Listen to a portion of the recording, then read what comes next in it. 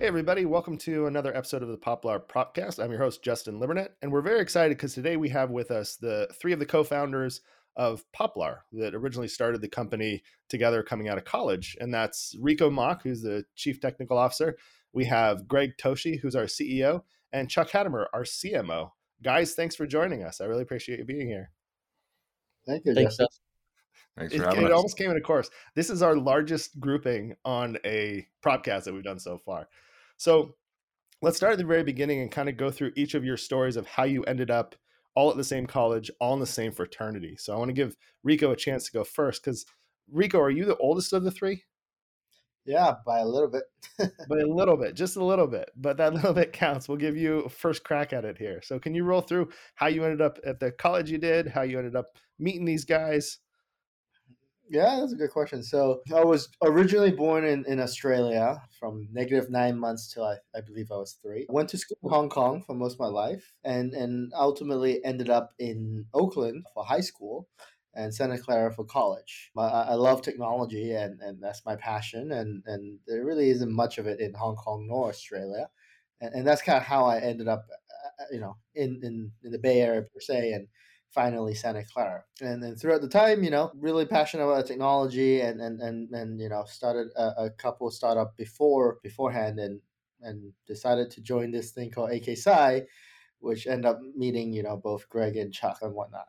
What's Heike Psi? Those are the Greek letters?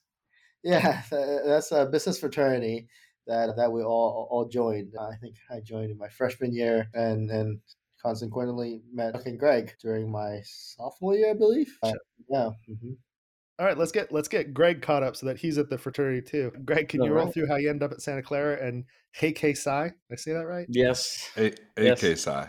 AK Psi. Okay. Alpha, it stands for Alpha Kappa Psi. Gotcha. All right. All right. Well, yeah. So rolling that far back. Okay. So I went to a Jesuit high school actually called Bellarmine in San Jose. So I applied to, and I actually ended up applying to a couple Jesuit colleges, one of which was Santa Clara University. So that's how I ended up there. And initially, after my freshman year, I took an internship at a real estate development firm called KT Urban that did mostly kind of high-rise residential developments in the Bay Area, Greater Bay Area, and kind of got exposed. Builder. Yeah, so they're a real estate developer. They didn't do the construct. Well, they do some construction, but most of what they did was they would find properties, do the entitlements on those projects, and then usually they'd stay on and do some of the construction management until completion. And I got kind of exposed to a couple of projects from start to finish while I was kind of working there. And then I think it was my sophomore year is when I learned about AK Sci, and this was still before I knew Chuck actually. Funny enough, through a group of friends from where my college house, or what do you call it, dorm, where my dorm was. Yeah. And then, but I didn't know Rico yet. And then I did the whole rush for AK Sci, the business fraternity. I learned about it and I thought it was pretty cool. And, they did a lot of different, were very involved in kind of a lot of different stuff. So did the rush there, and then I met Rico. So that I met Chuck through the process because Chuck was pretty involved in the rush process because he was, I think, if I recall, kind of leading all their marketing and all their stuff there or something like that. So I remember Chuck because I remember him talking at a lot of the rush events.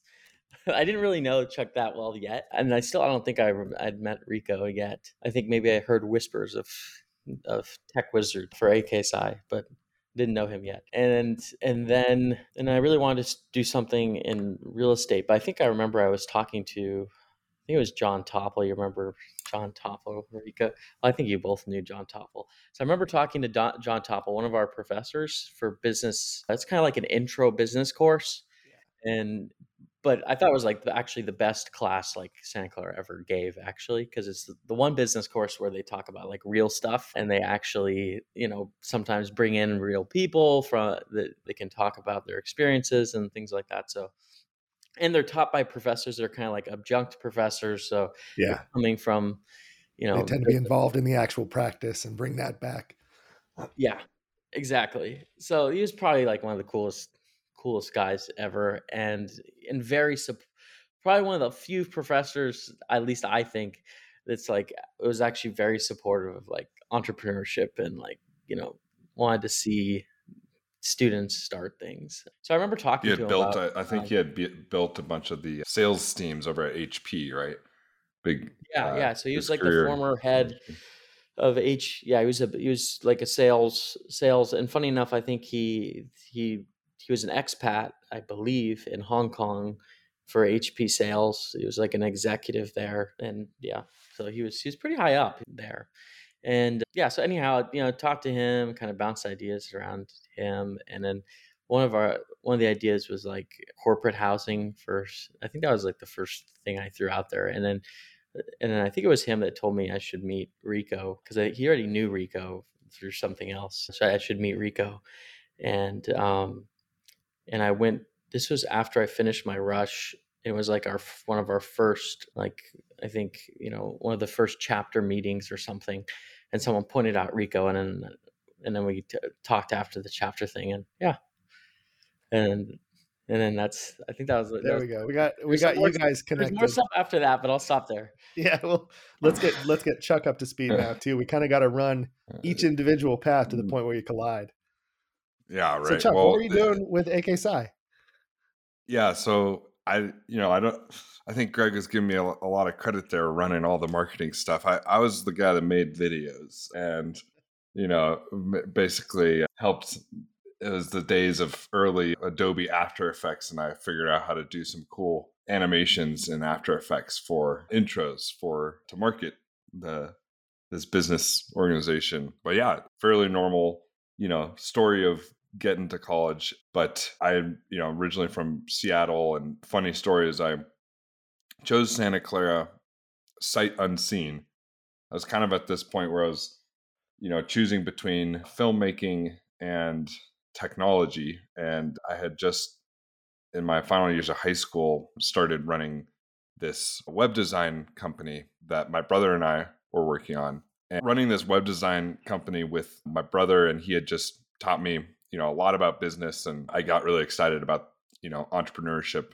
I'd always been into entrepreneurship as a kid, little projects, distributed flyers in the neighborhood called and started a little handy boy business, did people's landscaping and dog sat for neighbors, chopped a lot of wood. And yeah, and then I found out about Santa Clara in the heart of Silicon Valley. And, obviously that was a really exciting time around in 2010, 12, that point in time, a lot of interest in Silicon Valley and the technology world.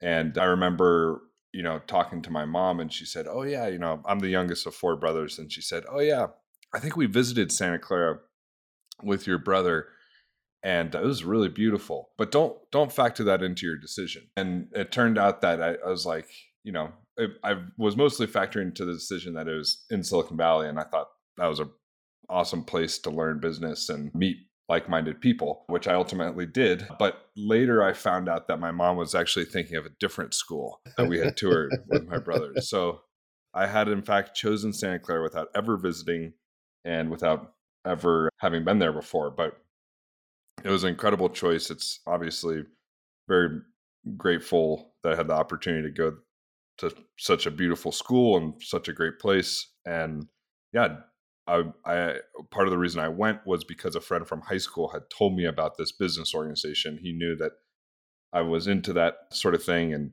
he said, "Hey, this would be a great community to be a part of," and joined that my freshman year. And like Greg said, kind of cross paths with Greg a little bit through mutual friends in the dorms, and then also cross paths with Rico as we had worked on, a couple projects together in the web design space. And How big is AK Psi? Is this a 20 strong, 50 strong, 100 strong? yeah, Like, I think it's, maybe 150 to 100 kind of range.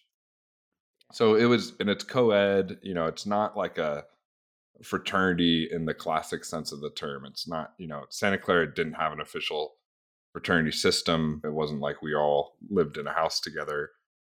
It was really, I refer to it more as, just like a business organization that was helping students prepare for jobs, get internships, learn how to interview, all those different aspects of getting involved in business. Rico is always the, tech, like Greg said, the tech wizard, the entrepreneurship guy. He had worked on projects, and he lived a few floors above me in the dorm. And so I'd go to his room and, he'd show some of the projects he was working on, and we'd talk about business ideas, all of which Rico is known for being sort of like the school therapist for business ideas. Everyone would go to him with their business ideas, and 90% of the ideas, from what I remember Rico telling me, was people trying to create apps to find parties. So Rico was very good at asking the right questions to pick apart business ideas, and ultimately do we have that as a plan eventually for the Poplar app, where there'll be a panel where you can find which Poplar house is having the next party? Yeah, right. I think you could sell that data two different ways, to the owners and the occupants. But yeah, that's how we ended up all together. And then, I remember Rico had been introduced to Greg talking about this housing idea. And then I had known Rico more in the capacity of like working on business together, and, thought he was really a smart guy. And I had heard about Greg and how he was such a big thinker and thought about big ideas and aggressively pursued them. And I thought, these are two people that I certainly would love to have the opportunity to work with, because I think they're, one of a kind individuals. You don't come across folks like Greg and Rico often. And I thought, this is a great team. And so I really was pitching myself as, hey, I want to work with you guys. I think I know something about marketing, and, I can learn a lot, and I'm willing to throw in with you guys. And that professor, John Topple, he was also instrumental in kind of encouraging us together to go for it. And yeah, that was the inception. So at that point, Greg, you mentioned corporate housing. So is that the first idea that kind of brings you guys together, is corporate housing? Yeah, that was like what you'd call the moment where that Chuck described going to Rico for an idea and getting knocked around a little first.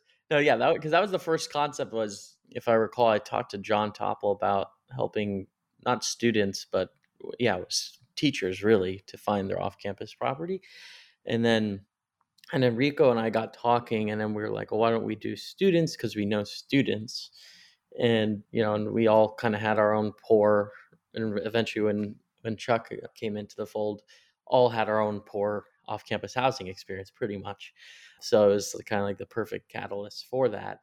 But funny enough, there was an event like right before, actually, I think this was right before we brought Chuck in. The idea almost died, and then Rico and I went to this Stanford StartX event. And I think they still host them actually at Stanford, but they invite founders to the business school, and they talk about their starting ideas and etc.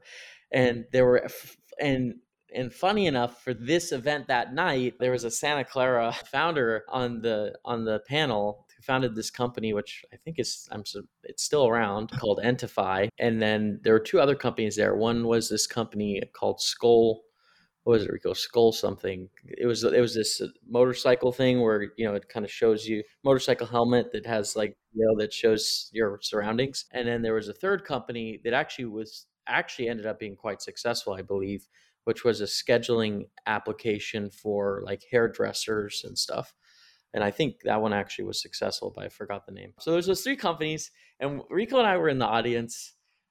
And we were already like kind of down a little bit, because we're like, oh, this idea didn't work. We have to come up with something new.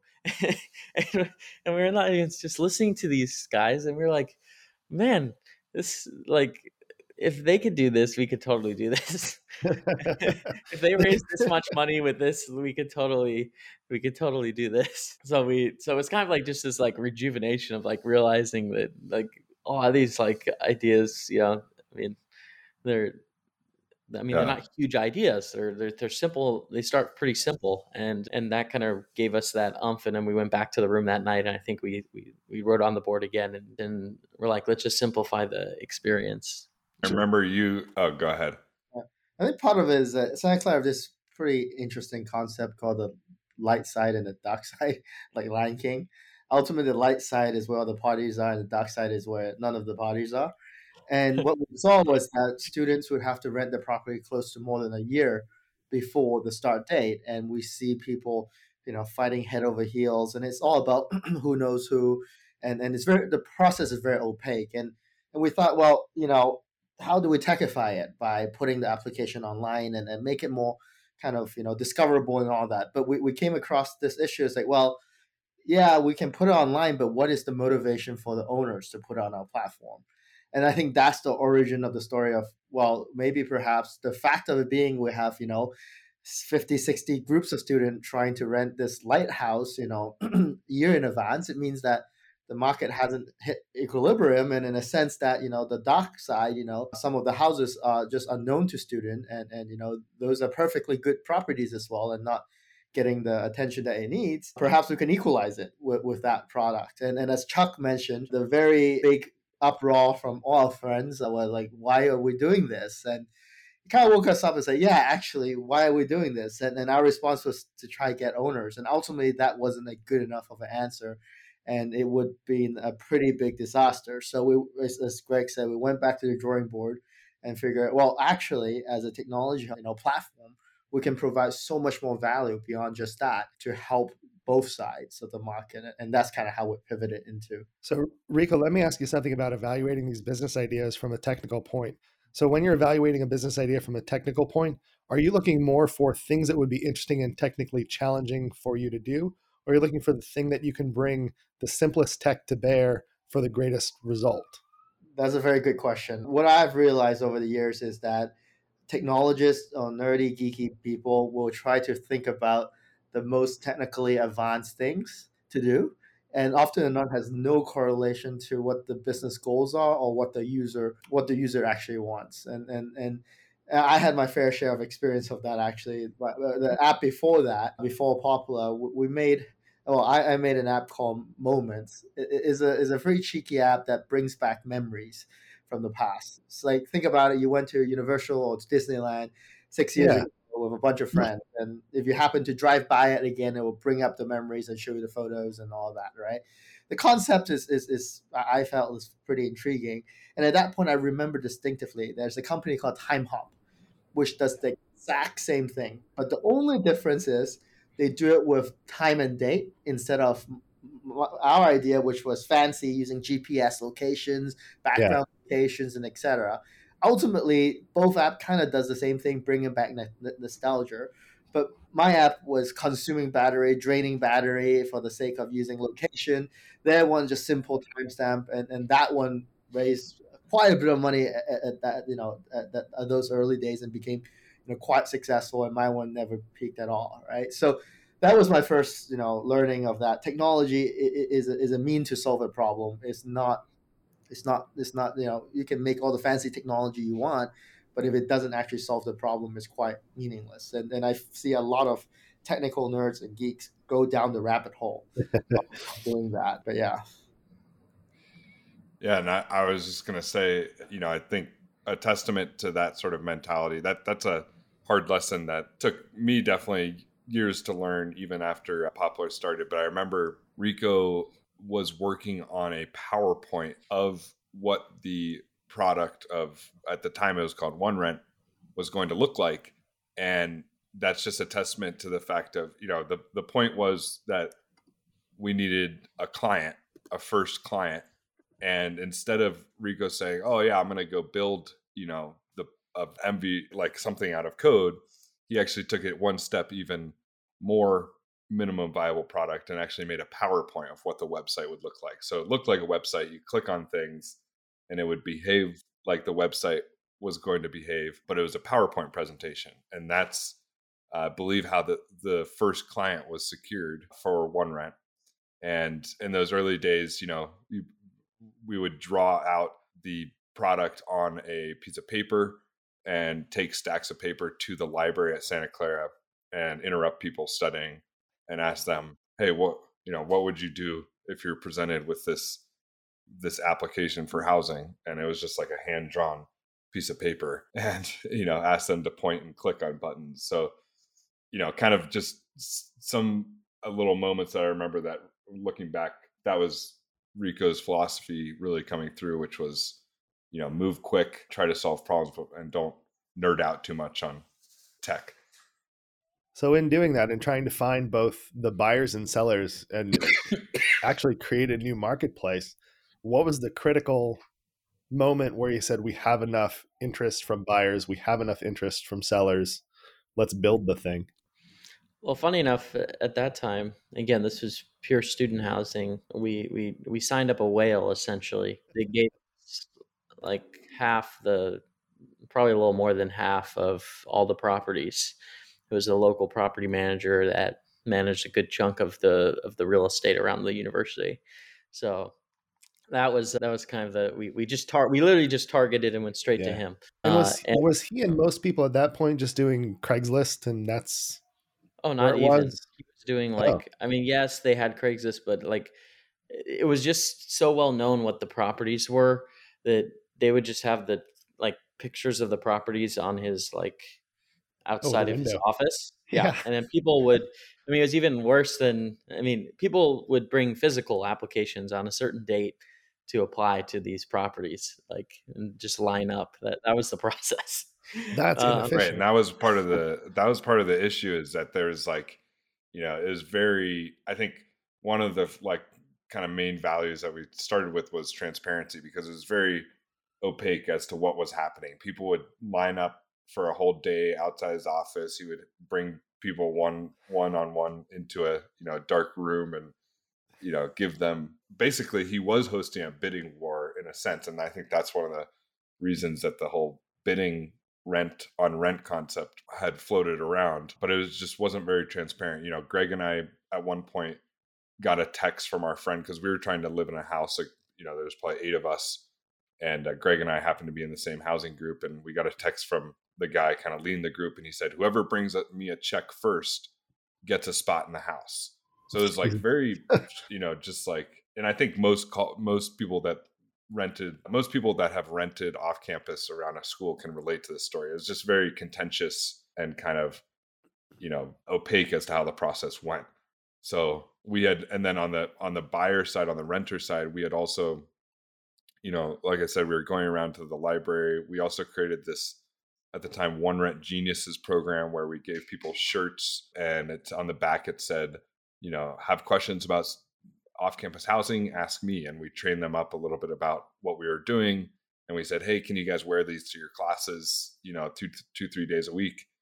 That's really smart. That was another way of getting the word out, and that we'd feed them pizza and beer, and they would be willing to share about what we were making. And then I think the last thing to mention is that there's also a law being passed through city council at Santa Clara at the time that would limit the number of occupants per home for obvious reasons around a university. The locals, for obvious reasons, wanted to limit the number of people at a house for parties or noise, whatever. And we ended up, the problem with that we saw, at least, was, and then a lot of students were talking about, was that would effectively raise the rents on students, because landlords weren't all of a sudden, if you could no longer rent to 6 people and you can only rent to 4 people, it's not like they were going to bring the rent down out of the kindness of their heart. They were going to rent at the market rates. So effectively, the rent that typically was split by 6 people would now be split by 4 people, making it more expensive for students. So we rallied about 300 students outside of City Hall and met on the lawn and kind of gave some talking points and tried to really be organized and thoughtful with the talking points, and then filled up the City Hall with students, so much to the point that we had a line out the door, people lined up on the back wall. There's probably the most students that have ever been at a city council meeting in that town, even to date. I think the fire department had to come and start kicking people out because it was over capacity. So I think those are some of the ways too that when you talk about kind of bringing the idea to the market, that it really started to pick up steam and get out, at least within our university, to start.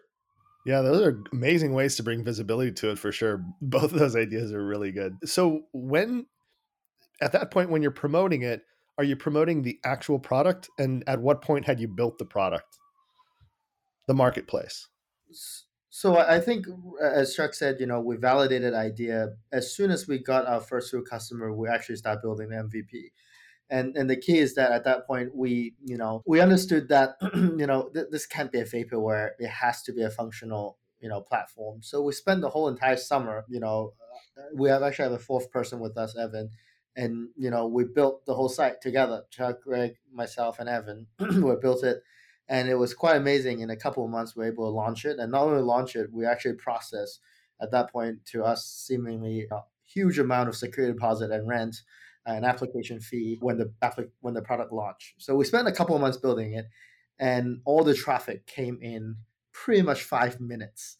It's like launching of the new shoe or whatever. So this property manager says, I can't remember exactly. I think it's September 1st or something like that. At I don't know, 10 p.m. or 9 p.m. And again, because we're not doing bidding is first come first serve or something like that. There was just a rush, and within 5 minutes, I would say less than 5 minutes, all the properties were reserved, kind of leased and whatnot, right? And I think that kind of brings it to the second point, where then what? So we spent 3-4 months building the platform. Yeah, because you built a marketplace that's only useful for 5 minutes, a couple weeks every year, maybe. Yeah, it wasn't a couple of weeks. It was for 5 minutes. Yeah.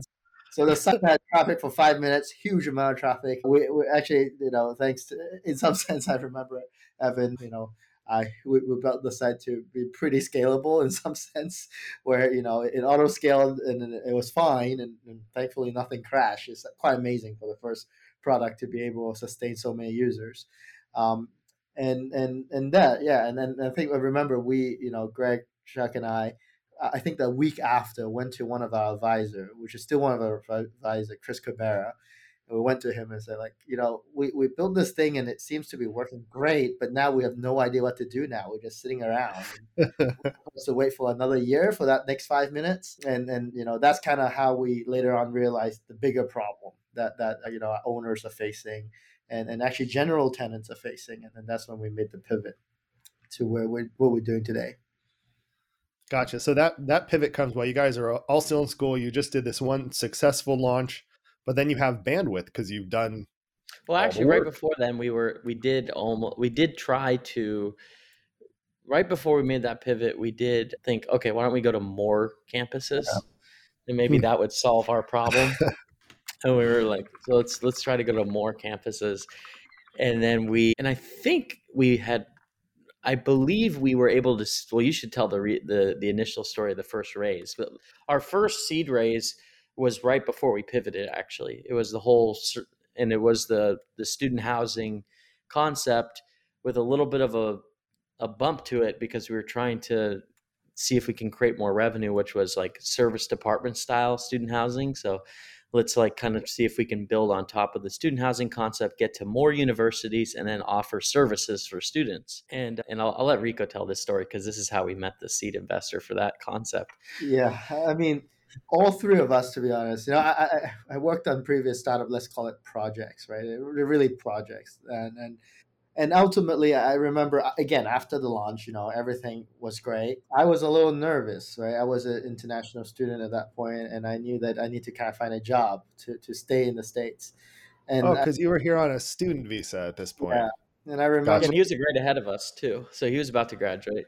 So I remember at that point, all my friends, international student friends, all had the jobs, a year in advance, and of course I spent my time, building this and never actually bothered to find one, and I started to panic. And out of desperation, went out and found a couple of jobs and got a couple of offers. And at first I was like, oh great, I could actually get a job, awesome. But then when I looked at the kind of the contract, it came to a sad realization: is that if I take any of those jobs, I wouldn't be able to do what we have been doing, having so much fun and what we loved. Yeah. So out of desperation, I just ran to the career council, because I remember at orientation, some dude told us, if you have any questions, come to us. Went over there the very morning after I got the offer, and the student receptionist was there and said, oh, we all booked out for the next 2-3 weeks. Why don't you come back in the next 2-3 weeks? That's what my offers could expire in the next 2 weeks. And I turned to my right, and there's this guy called Dean. And I remember him. He was the guy who says, "Come to me if you have any questions." So he happened to be the director of, counseling. And he was literally heading out for lunch. And I just stopped him and said, "Hey, Dean, do you have a few moments? I got a question for you."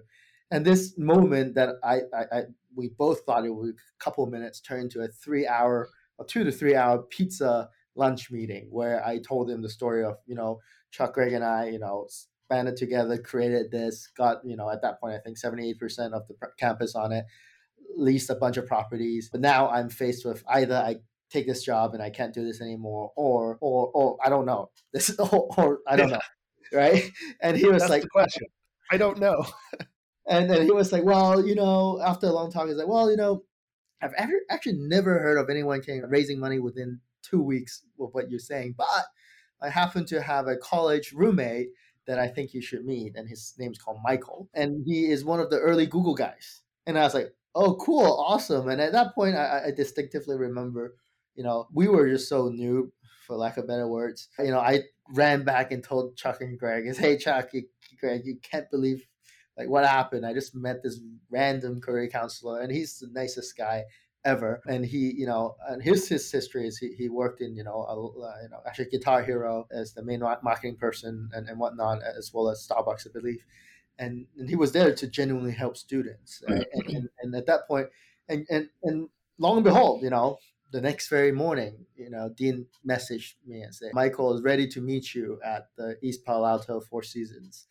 And before the meeting, Greg, Chuck, and I, came together and start, figuring out valuations, things that we never really thought of, but thought that, oh, that sounds to be like the right thing to think of and do. And we were, super naive, and we were like, oh, okay, so we spent 3 months doing this, and we each put in, I believe at that point, I can't remember, $800, and half of us was for the corporation, incorporation, half of it was for the domain, and half of it was for the Gatorade in the fridge. So Gatorade. I suppose that maybe we'll sell 50% of the company, and let's ask for a $40,000 valuation, and we just For made half of the company, 40 grand. Yeah, I can't remember the number. We're just like super noob and whatnot. Honestly, I think we shot a little higher than that. Yeah, I don't know. I don't know. It was, but anyway, can't remember. But I can see how you get that, because at this point, the only funds that you've needed is stuff that you kind of had as students to put together and go, okay, yeah, that and labor. Concept of how valuation is. It came out, right? So no, like none of that, right? So lo and behold, we went and met Michael, and all three of us pitched Michael. And I remember John Hamm. I don't actually watch Suits. I don't know who the hell he was. But Greg and Chuck was like, "Oh, this dude behind us."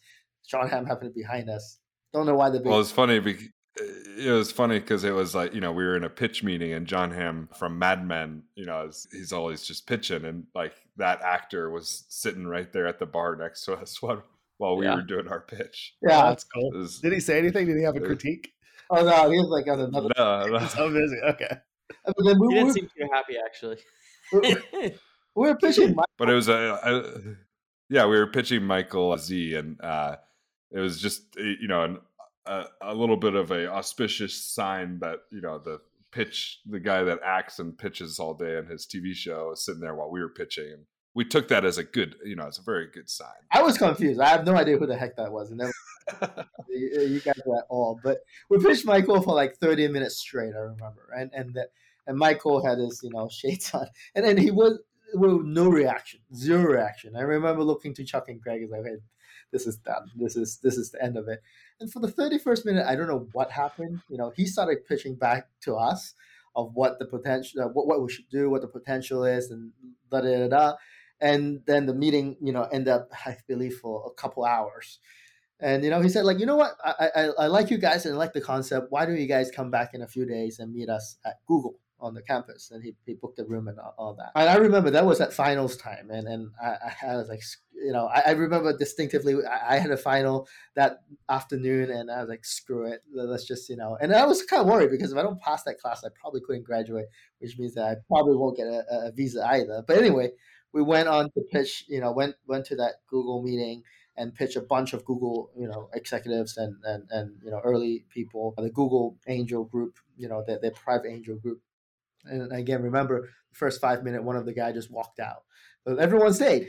And ultimately, at the end of it, I think Michael told us that the team liked the pitch, liked us, and we ultimately got the biggest Christmas present ever. We raised close to $500,000 at a And very it closed on Christmas Eve. yeah, on Christmas Eve. Yeah. By the way, we talked about the valuation, but prior to the meeting, but we never brought it up because we're just so new. We forgot, and I suppose they probably knew we don't really know what we're talking about at that point. So they gave us some very fair valuation straight from kind of early YC kind of standard and all that. I can't remember what the standard was, but that was kind of the origin of the first race in that sense. So you're partly bearing the lead here because people that are listening and don't know, do you want to talk about who Michael Z is and what he's doing now? Sure. Michael Z is one of the first, legal person, one of the few legal person at Google. He actually led, Google legal in Asia Pacific. He's a he's an awesome investor. He has been with us, from the very beginning.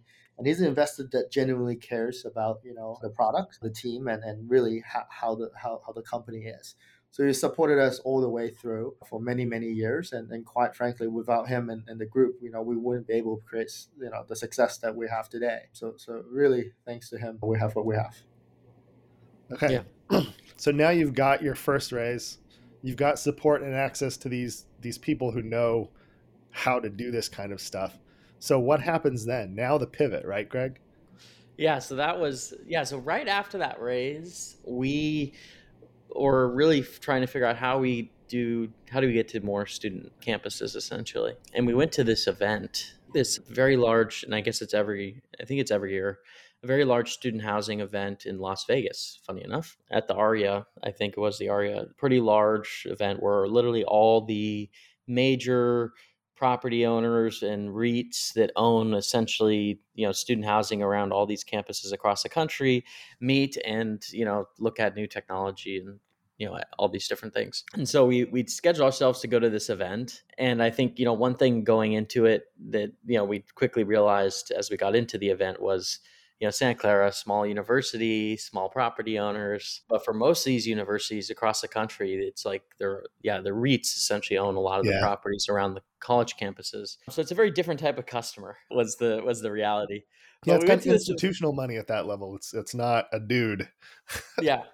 But, we went in very positive, and we had at that point built a bit of a sales team. Like we essentially hired a lot of our fellow Santa Clara colleagues and, brought them in as essentially sales development group. And I can't remember how many people we brought. I think it was probably more than 10 people, sales reps that we brought with us to this event in Las Vegas. Got our shirts, had the booth, had everything to showcase the product and what we could do. And and it was, felt pretty successful. There was a little. Wait, is this the drone? This is the drone. Yeah. Oh, Chuck, you got to tell that story. Yeah, this was the drone event. Chuck, do you want to tell that story? Then I could continue. Yeah. So, well, it was basically like Greg said, we had, a little group there, and we were trying to attract attention at this student housing conference.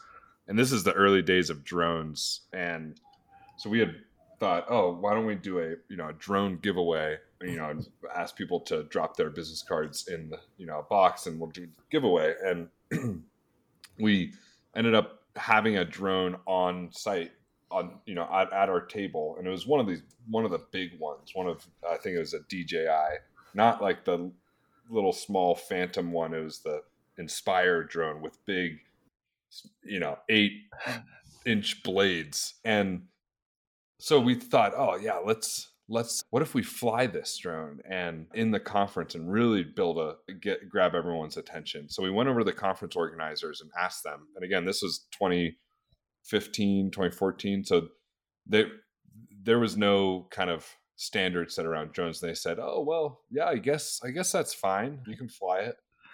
And we went back to our booth and got the drone going, and it starts going up and taking off from our table. And these things generate a lot of downward wind force, we learned in that moment, because all of a sudden everyone's flyers and, business cards started going everywhere. It's like a tornado of collateral. And we realized, okay, this is a problem, but it was doing its job. There was a circle of people gathered around, and our salespeople were going after them, talking. But then the drone, because we were inside this conference center in a Vegas casino, the drone was not locking onto GPS. So it was swaying around, blowing everyone's papers around.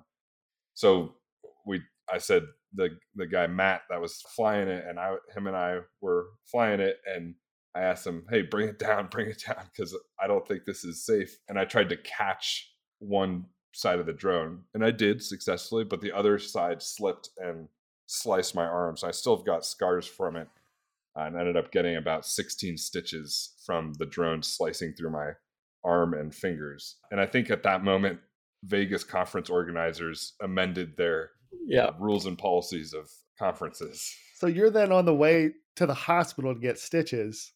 Did all Hospital's the a nice attention term. and the salespeople pull in? Definitely, I exited without making too much of a scene. I just noticed that I grabbed a napkin, wrapped it around my arm, and then left. It wasn't a napkin. It was a One Red t-shirt. Oh yeah, a One Red t-shirt. We should have that framed somewhere. Yeah.